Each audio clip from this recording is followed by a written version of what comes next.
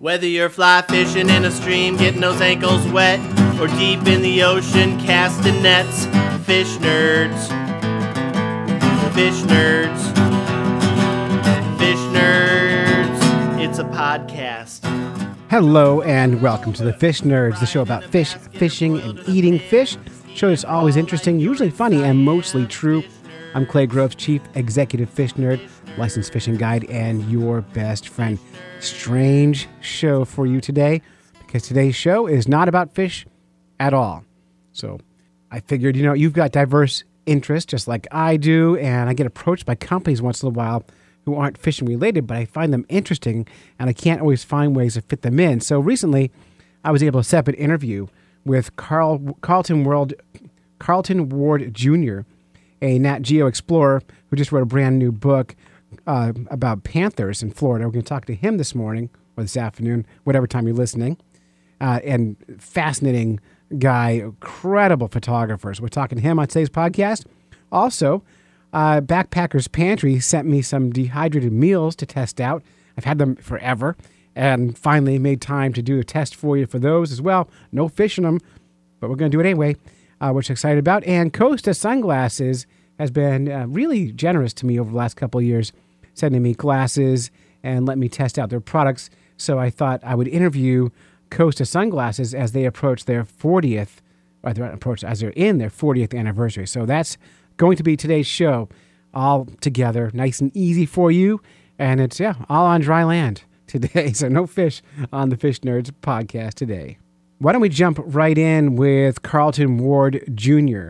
Carlton Ward Jr. is a National Geographic explorer and photographer who in 2010 founded the Florida Wildlife Corridor Project, for which he trekked more than 2,000 miles during 2 expeditions supported by the Nat Geo Society. In 2015, he launched the Path of the Panther Project, an impact campaign with the National Geographic and other partners that helped inspire the Florida Wildlife Corridor Act in 2021. Today, Ward continues to work toward the conservation of vital acres of land and water across his home state. He lives in Tampa, Florida, and I'm excited to have him on the show. Now, before I interviewed him, I didn't realize The Path of the Panther, which is the book we're reviewing, was also a movie on Nat Geo. You can go on Disney Plus right now and watch it. I watched it after the interview. If I had watched it before the interview would have been a very different interview, but it wasn't on my radar, so I missed that. But I encourage you to go check out the documentary on this, and the book is beautiful. If you want a nice coffee table book, go grab a copy of The Path of the Panther. So let's jump right into it with Carlton Ward Jr.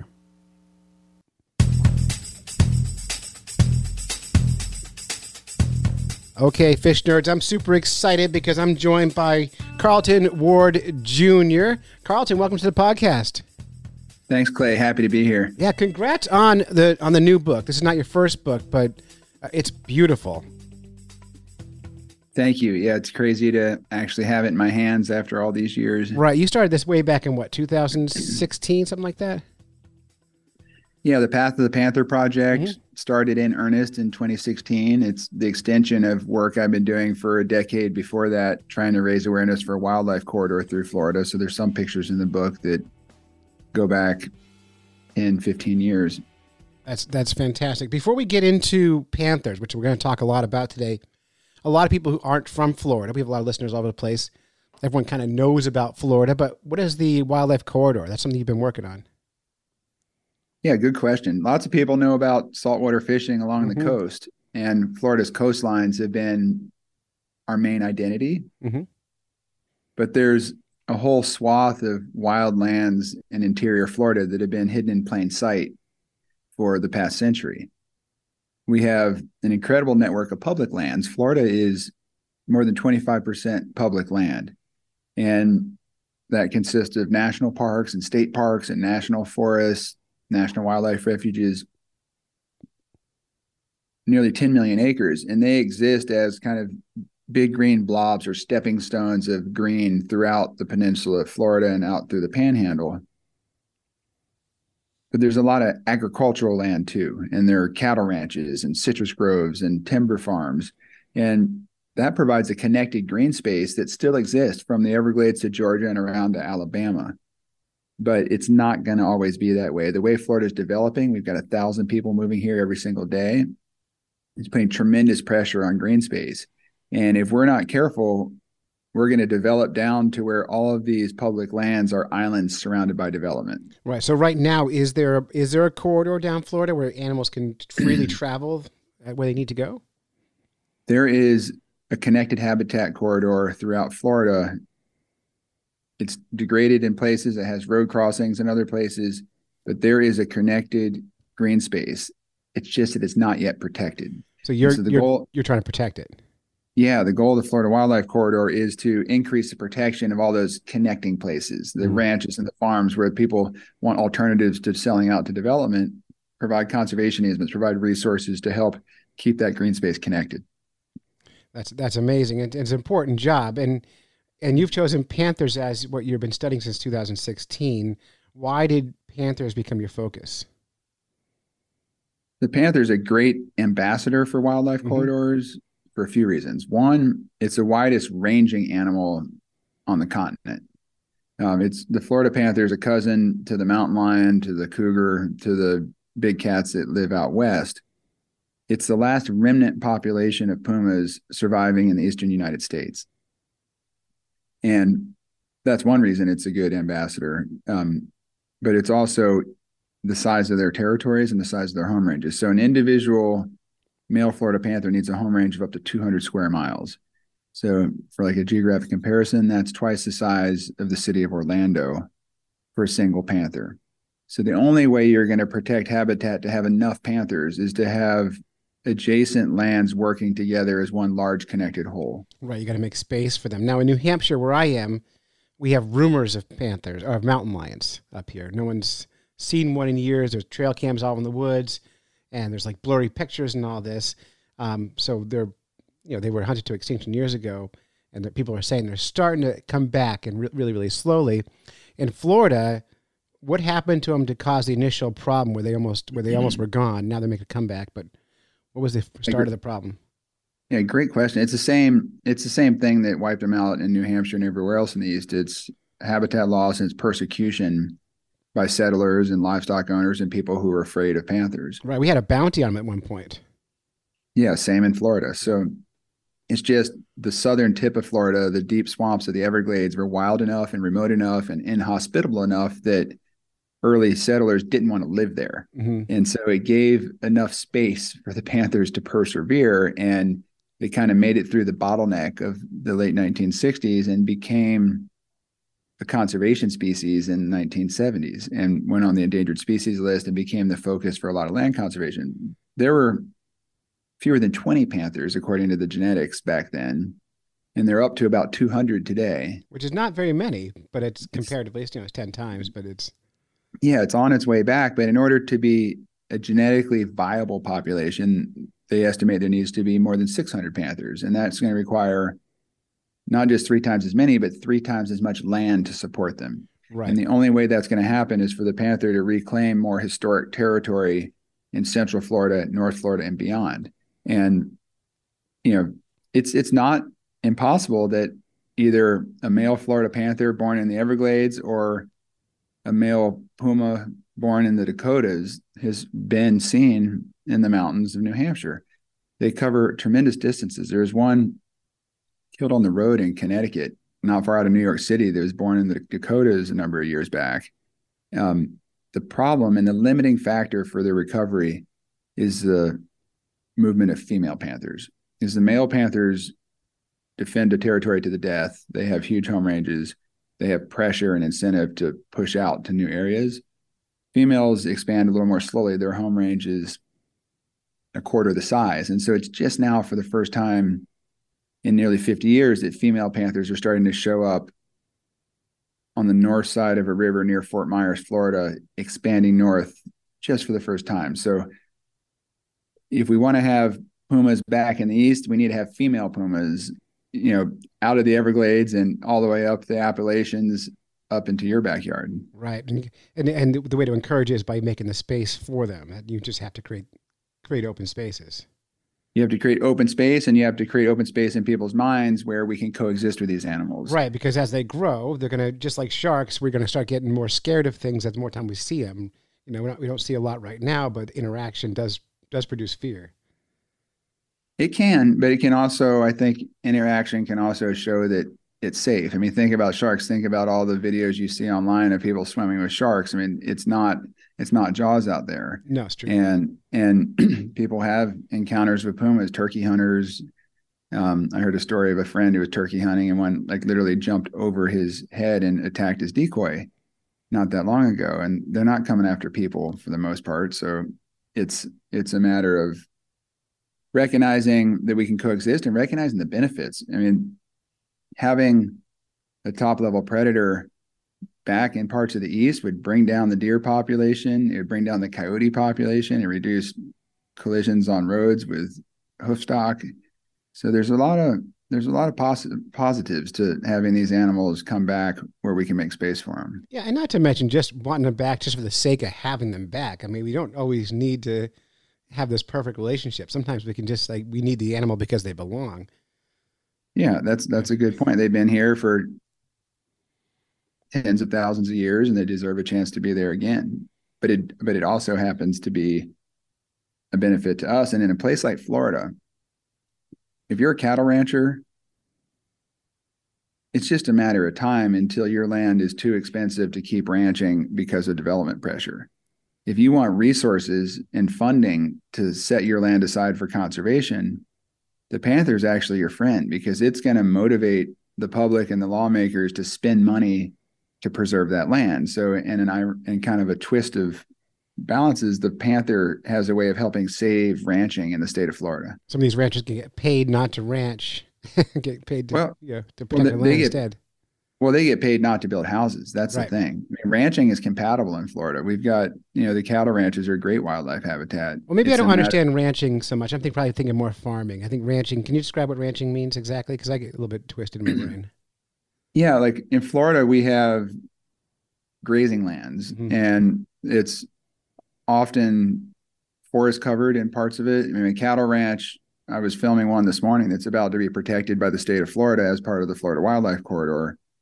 It's vast pine forest, it's cypress, interspersed by open pastures and prairies where cattle graze. But the amount of wildlife, deer, bear, panthers, bobcats that live on these ranches is on par with any of the best public lands that are nearby. So they're just by having open space available. And so ranchers are running their cattle through areas, but it's like old cowboy stuff. They're moving them around, and there's yeah, exactly. Yeah. I mean, our even on the highest stocking densities in Florida, you might have one cow on 5 acres. And so it's kind of open range. It's places where we had buffalo ranging in the 17 and early 1800s in some spots. So it fits here. That's perfect.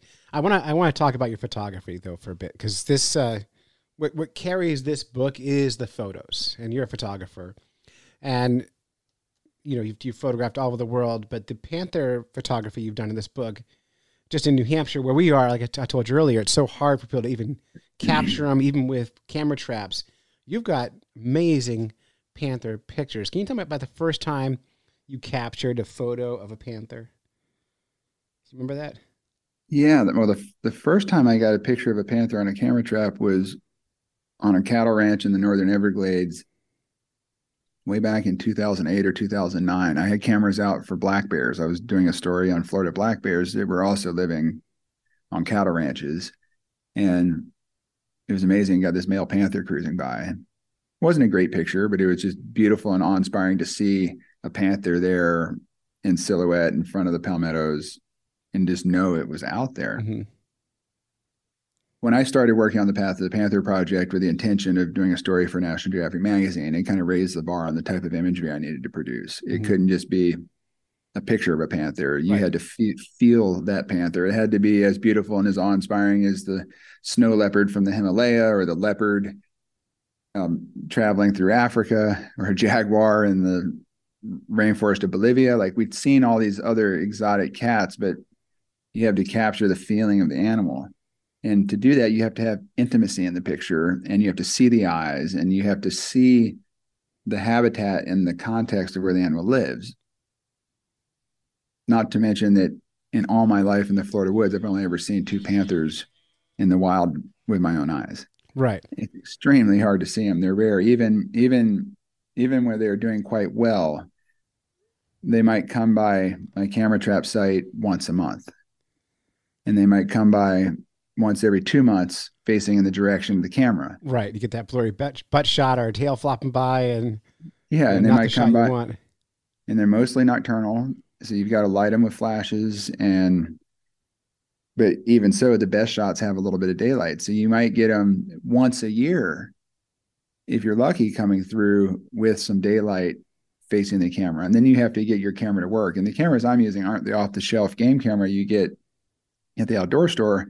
It's a professional mirrorless or DSLR camera in a waterproof box, firing strobes or flashes like you'd use in a studio. Mm-hmm. It's just out there on a trail in the woods with an infrared tripwire. So the animal comes through, breaks the beam, takes a picture.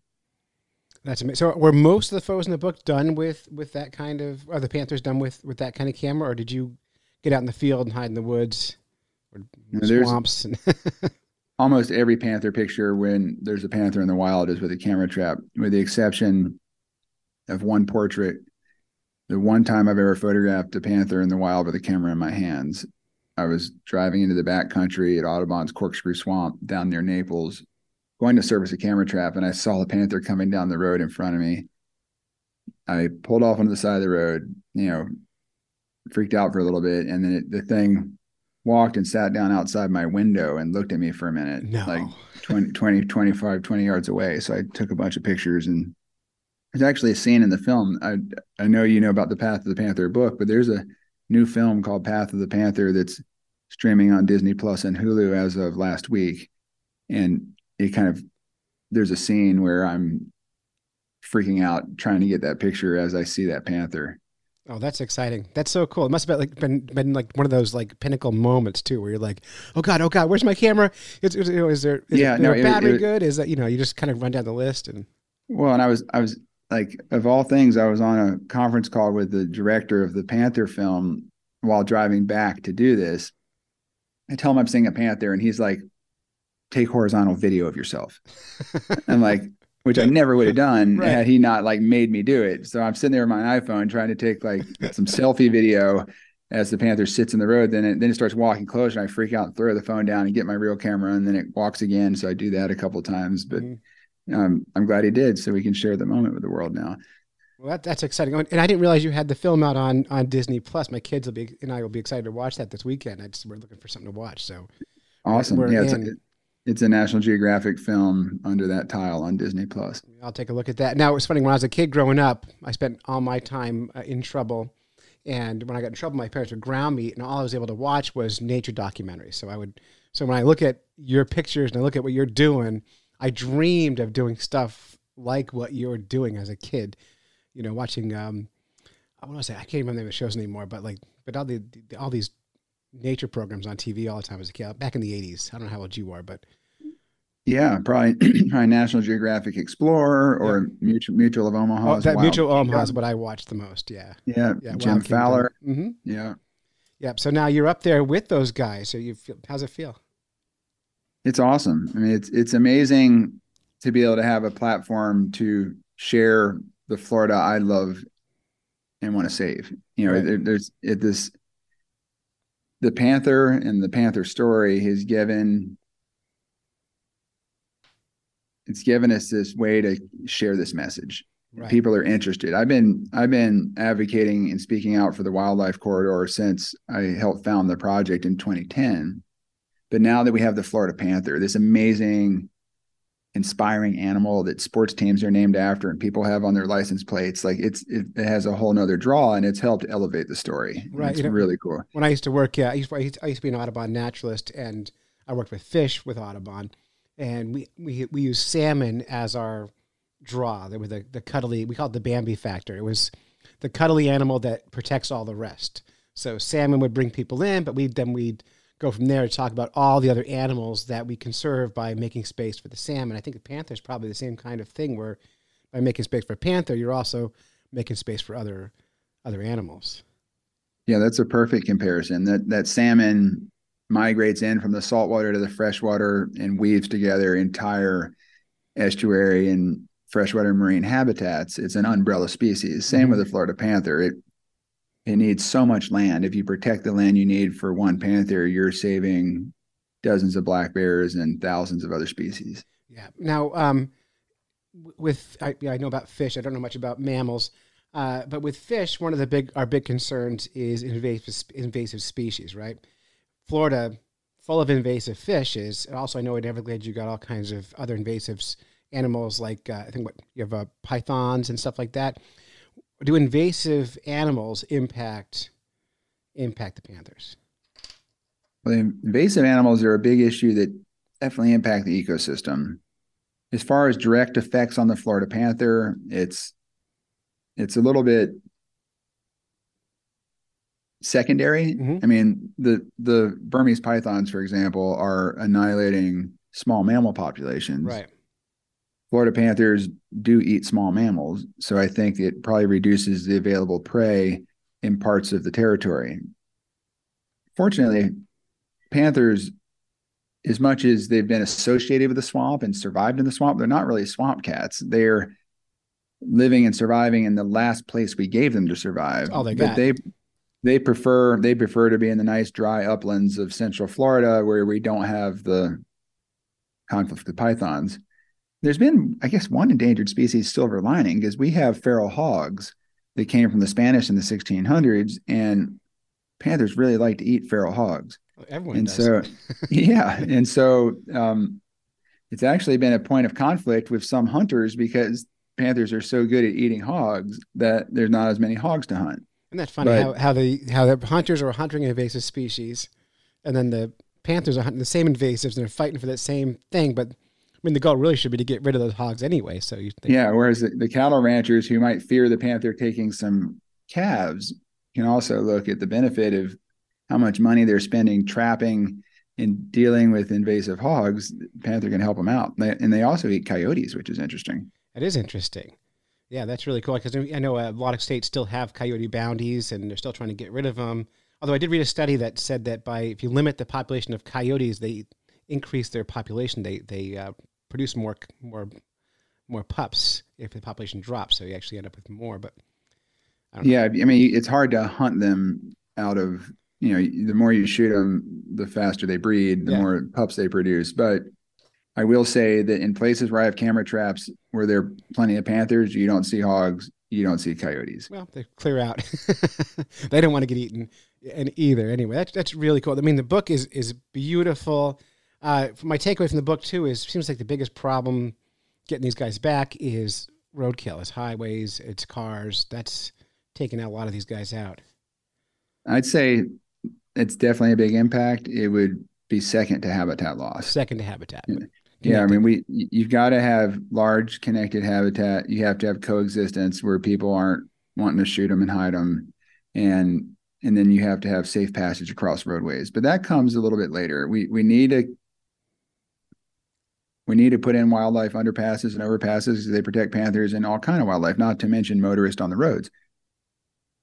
But that's a technical solution, and it doesn't matter unless you have protected green space connected on both sides of the road in the first place. Right, place for them to live first.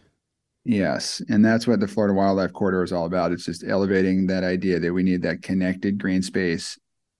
We need it for panthers. We need it for other wildlife. We need it for ourselves. It's where most of our water and food comes from too. So it's just kind of a wake-up call to protect a balance in Florida and across the planet. Right. So what can people do to help? How can we get involved? Go to pathofthepanther.com.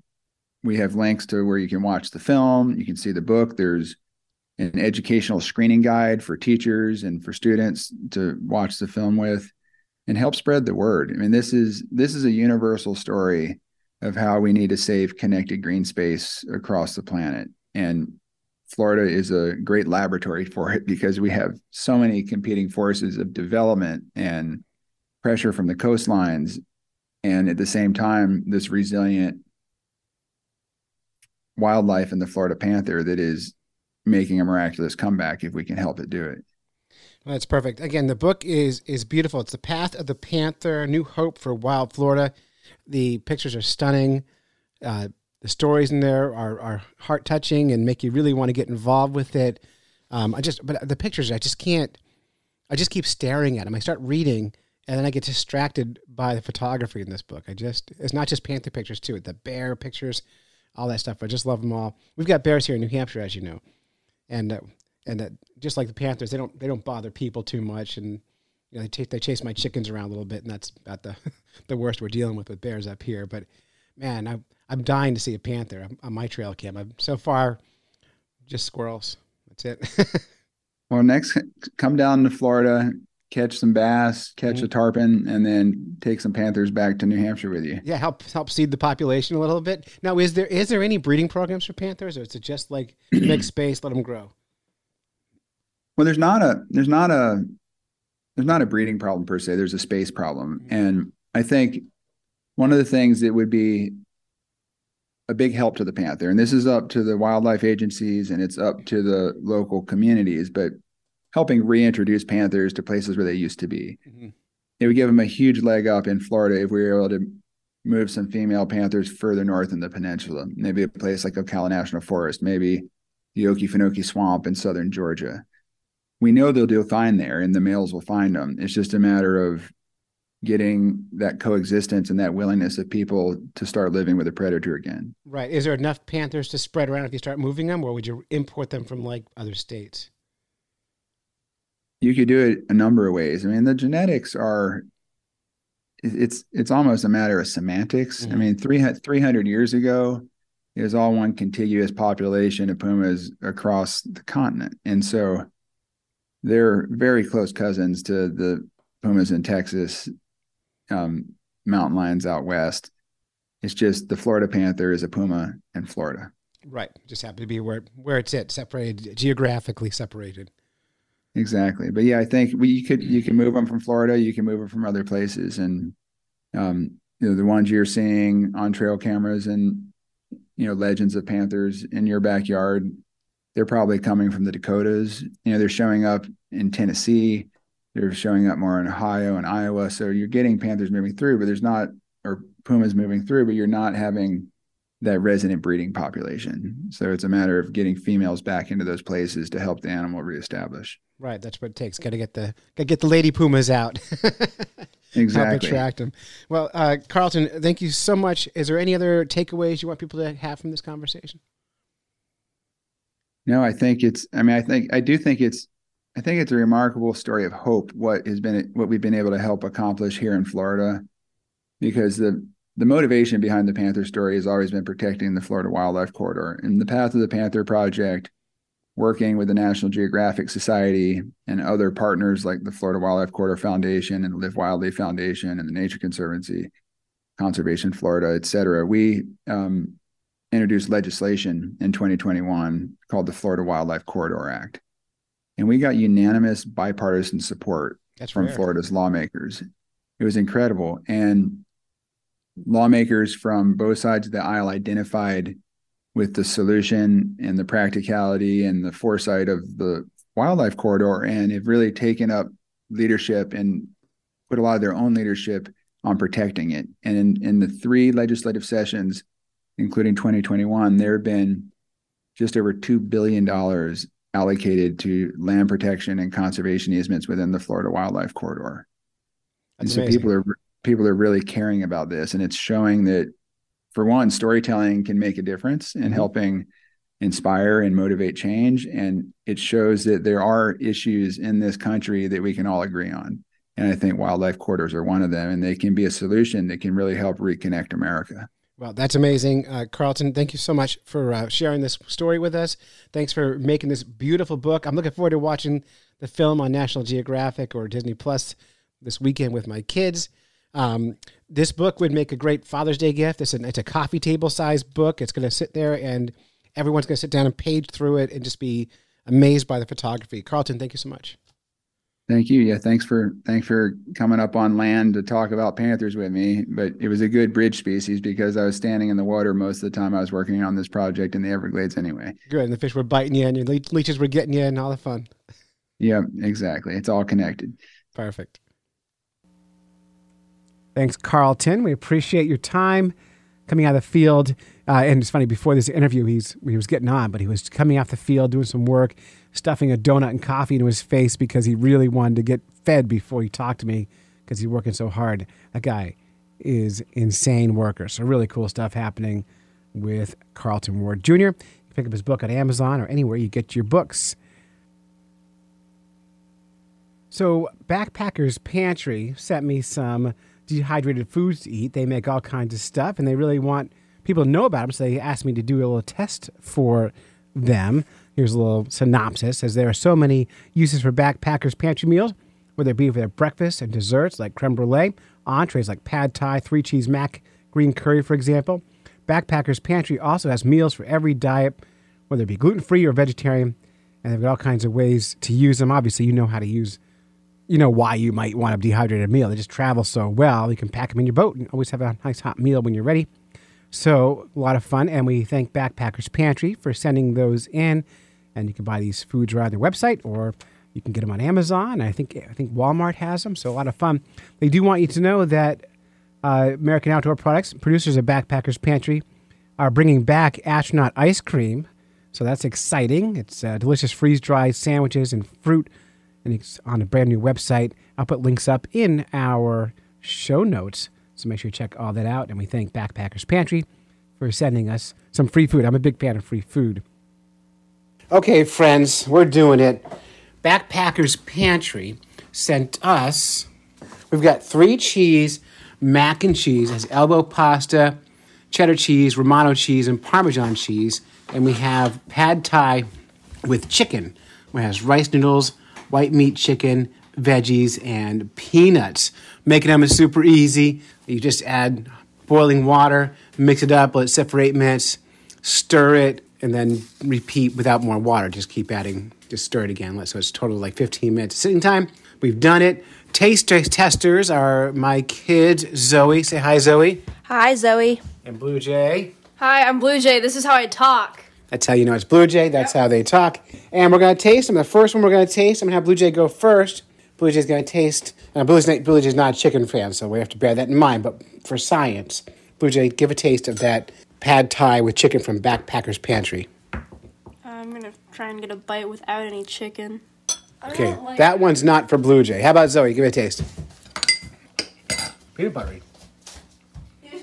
I'm not sure on that one. I think I got a big mouthful of peanut butter on that one. There's no peanut butter in that. That is a pile of spices. Yeah. You know, it's not bad. It's not bad. I think I could have mixed it more. It'd be okay if I like I got a spicy and huge pile of chicken. spice on that last one.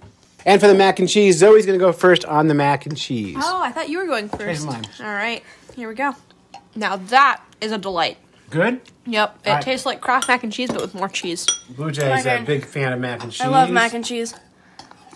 Mac and cheese expert. Oh, that's so good. So good. That is really good. So a win for the mac and cheese for you, Blue Jay, but not the pad thai. Not the pad thai. Just not your style. Yeah, I'm not a big fan of pad thai in general. Zoe, of the two, what do you prefer? Mac and cheese. All right, I'm gonna taste. far. I'm gonna taste mac and cheese now myself. I prefer the pad thai, but that's good mac and cheese. So I'll take it. you can have it. So these Backpackers Pantries meals are available, I think, at Walmart and Amazon, Wherever you want to find them. wherever your dehydrated foods are found. And we thank Backpackers Pantry for sending them along. We'll put links up in the show notes. But I think in a pinch, all you do is add hot water. If you were out hiking or something, pretty good. What do you think, Blue Jay? I think these are a great idea.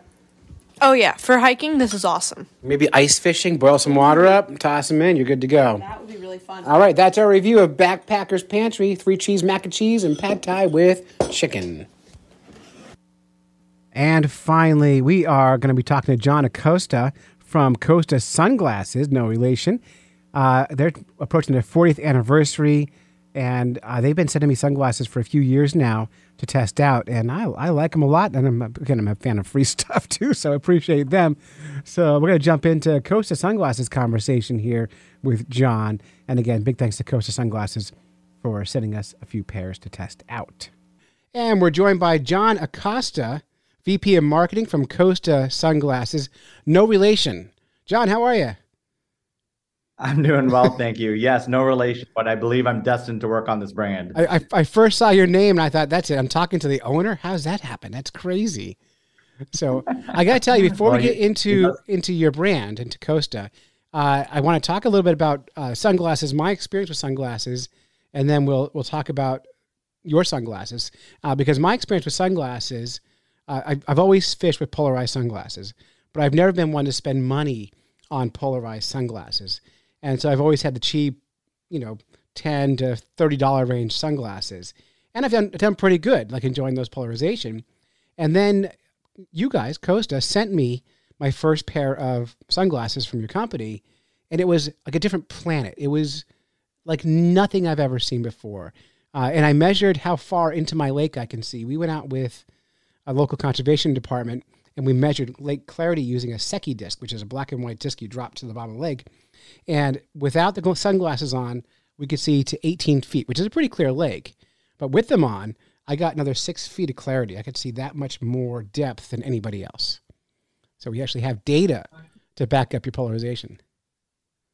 No, I love hearing those stories like that. I will tell you, we hear a lot of those stories, and I really think that once you get the frames on your face and you really get to experience the 580 lens technology that we have, especially with glass lenses and everything else, it really, really does make a difference, more so than just being sunglasses, for anglers and the hardcore anglers, whatever you do, if it's inshore, offshore salt, freshwater bass fishing, fly fishing, whatever, it's really essential equipment. Our average customer, is a hardcore angler that owns just under 6 pairs, 5.7, pairs of frames of Costa sunglasses, just because they want the different lenses for the different applications, because it is essential equipment to being successful on the water. Yep, I keep 3 different pairs on my boat too. So, and I don't let my clients use them. I'm a fishing guide, and I'm like, you can have the cheap ones. I'm going to keep the Costas.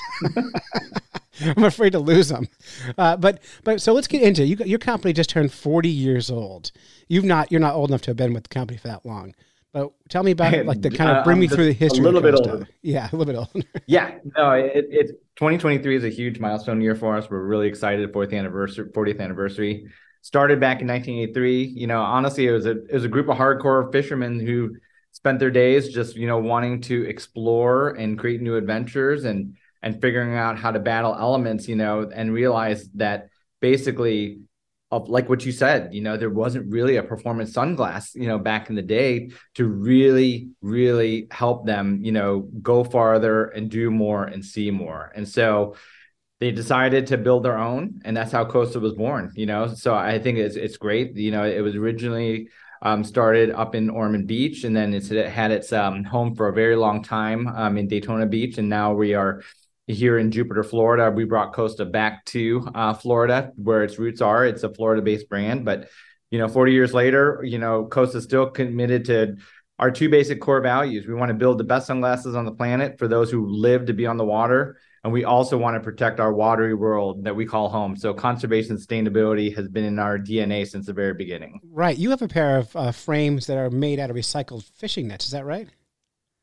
We do, yeah. The Untangled line is a line that I'm extremely proud of, and what the brand has been able to create. I think it really comes just about full circle to really weave that ethos into products. So the Untangled line that you talked about is made out of 95+% recycled fishing nets. And so it's a really, really cool story. It really brings back to, what we stand for in terms of conservation sustainability, like I said. But beyond that, it's, we've got some really great frame styles, both on the casual and the performance side for both men and women in that line. And I will definitely tell you that, the Untangled line as a capsule collection that we have right now is going to be a big part of our future moving forward. You're going to start to see that technology woven into many more popular frames that we have. That's really good. Now, when I got my pair of the Untangled line, my teenage daughter stole them from me. I wore them for half a day and then She took them, and they're gone. She has them forever. Yeah, she saw style. She Yeah. saw style when she saw it. Well, she also really liked the conservation story behind it. When I told her that, she's like, "Okay, they're mine." And that was it. Game over. I'm like, "Dang, I need a new pair of glasses now." So, and I just got in the mail last week a pair of mainsails in the mail, and these are very kind of like classic looking sunglasses. So far they're my favorite frames. The mainsail is a really, really cool frame. It's actually a frame I've been wearing a lot lately. It's part of our a new category that we have called hybrid. So it's basically a frame that has performance features, but really doesn't sacrifice on the style that you'd expect from just like a beach lifestyle glass. So the proportions of it and just the overall styling is one that you can wear on and off the water, right, and not feel uncomfortable. So right, they remind me of the old the old 80s Ray-Ban type styles, like that kind of classic shape to them, which is my style. So I really dig them. Yeah, and then it's got some really great performance features like the adjustable nose piece, the rubber arms, to non-slip, and the retainers for the retainer cord. I mean, it's a very, very cool frame, but in a way that doesn't scream like fishing performance, high wrap, or anything else, but really can fit, your active water lifestyle. Yeah, they're pretty great. So 40 years Costa's been around. How long have you been with Costa? So I've been with Costa just for about 1.5 years now. And so really excited to be here and to lead marketing here in North America. Came here with the intent to help reestablish Costa in Florida, and that's why we're here in Jupiter, Florida, which is the perfect location for us. We're right off the inlet, very close to Sailfish Alley if we want to go offshore, and then 30 minutes to Okeechobee for some world-class bass fishing. It really is an ideal location for us. So I'm just really, really thrilled and excited to be here and to help, write the next chapter for Costa. And do you fish? I do fish. You do. Well, tell me your go-to. Like if you got 1.5 hours, you don't have a long time. You're running out and doing. If I had any type of fishing to do, I'd want to do inshore salt fishing in the Keys or even up around here. There's lots of great places to go after snook, but I really, really enjoy inshore. I've also spent a lot of time. I'm originally from the Midwest, and so I spent a lot of time bass fishing as well. I worked at Bass Pro Shops in marketing for 12 years, and so I've been around the outdoor industry for a long time. So I love all types of fishing, and I'm fortunate enough to get to do it from time to time. But if I had my choice, inshore salt's where I'm going. That's kind of my favorite too. Let me tell you how frustrating I got with Costa glasses this winter. I was down in Florida in December in Tampa, and we were sitting in a little bay there, dock where the boats were docked, and couldn't see any fish. I put on my Costas, and you could see all the fish. But it was you were in Florida this winter. It was super cold in December. It was like being in New Hampshire. It was unbelievable. So I can see this huge snook sitting by the docks, catching the sun. And here's why Costa was frustrating, because without him on, I wouldn't have seen him. But because I can see him and they wouldn't eat, I got mad at the sunglasses. I was like, come on, I see you right there. Stupid glasses showing me fish I can't catch. Oh, man, they work too good. I'm sorry about that. I'll have to apologize. How dare you? How dare you? Now, you're from Midwest. Where specifically? So originally born and raised in the Chicago area. And then the first 10 years of my career, I worked in ad agencies in Chicago, Los Angeles, Newport Beach, Springfield, Missouri, Boston, back to Springfield. And then I was at Bass Pro Shops for 12 years based in Springfield, Missouri, in marketing there. After that, I left and I was at Major League Fishing for 3 years, launching the Bass Pro Tour. And then after that, I came here to Costa. Cool. So when you were up in the north, up in the Chicago area, did you ever do any ice fishing? I have not. It's funny enough. That's half of my world right there. Is that what that is? Okay, so I'm sure we could. That there's a lot of shop that we talked about that, especially since you're a northern guy. Probably ice fishing and probably also getting after smallmouth when you can, huh? Oh, we love it all. Yeah, I mean, where I live in the White Mountains, it's bass fishing and trout fishing are the two primaries, and ice fishing is my favorite. And we wear these glasses, Costas all winter long. The glare on the lake is, if you've not been out on frozen lakes on a sunny day, that glare will blind you, and having a good pair of glasses makes a big difference. So the Costas have saved my eyes many a time, which is I appreciate. but ice fishing is my favorite. But inshore, salt's great. So Costa sunglasses, you guys been around a long time. The website is costadelmar.com. Just Google Costa sunglasses, comes right up. You guys have any big special things happening for your 40th? Yeah, we've had a lot of things going on with that. We started with a campaign celebrating our 40th anniversary earlier this year. And then there's just a lot of activities and promotions, events celebrating 40th anniversary, and it's coming to life in a lot of different ways. We just had a new brand campaign that's launched, Water's Our Witness. That's part of that overall 40th anniversary celebration.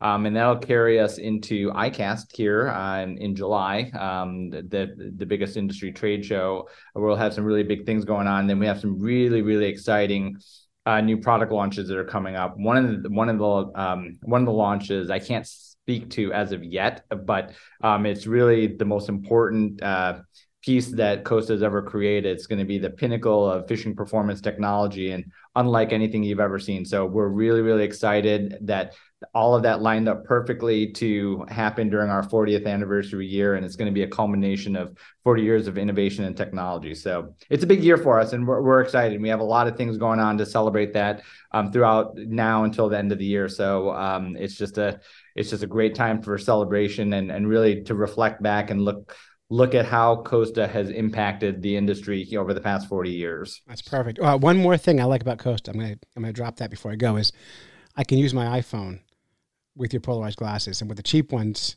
I can't see the screen. So there's something different about your lenses. I don't know what it is. What is it? Why is it? I can't really answer that aspect of why that is, but the polarization, I think that our 580 lens technology and how we handle light transmission and everything else is really unparalleled. And so it's a nice side benefit of all the other things. But, our goal with our lenses and our frames is to make sure that you can see as clearly as possible and be with you for every adventure. So I love hearing your stories about how deep down you can see in the clear water and the extra length that it gives you. And I think, we just try to be there wherever we can to be a part of those adventures and making memories. That's perfect. John, any parting thoughts? Last thoughts? No, I just want to say thanks again for the time. Like I said, we have a lot of great things happening this year between the 40th anniversary.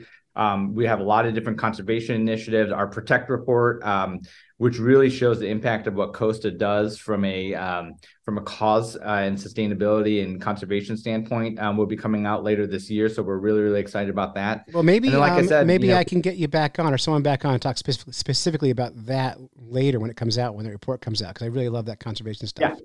So. No, I think it would be great. Would love to have our cause marketing team be a part of that and really speak to that. There's so many initiatives that we have going beyond just selling sunglasses, and for for our consumers and for Costa as a brand, it's really enabling those passions and really encouraging people to see what's out there. So we really believe in this concept of the blue mind and what water does as far as its transformational aspects to affect your life. And so however you do that, we want to encourage that. We've got lots of great products coming out. I had a bunch of them come out early this year, and then the second half's got just very, very exciting releases. So we have a lot of energy and momentum as we go into the back half of this year, but we're just excited to celebrate 40 years. And I just tell you that the future is super bright, and we're excited to continue to build and write the next chapter of Costa here in Jupiter, Florida. I thought you were going to say the future's so bright, you got to wear shades. You missed it.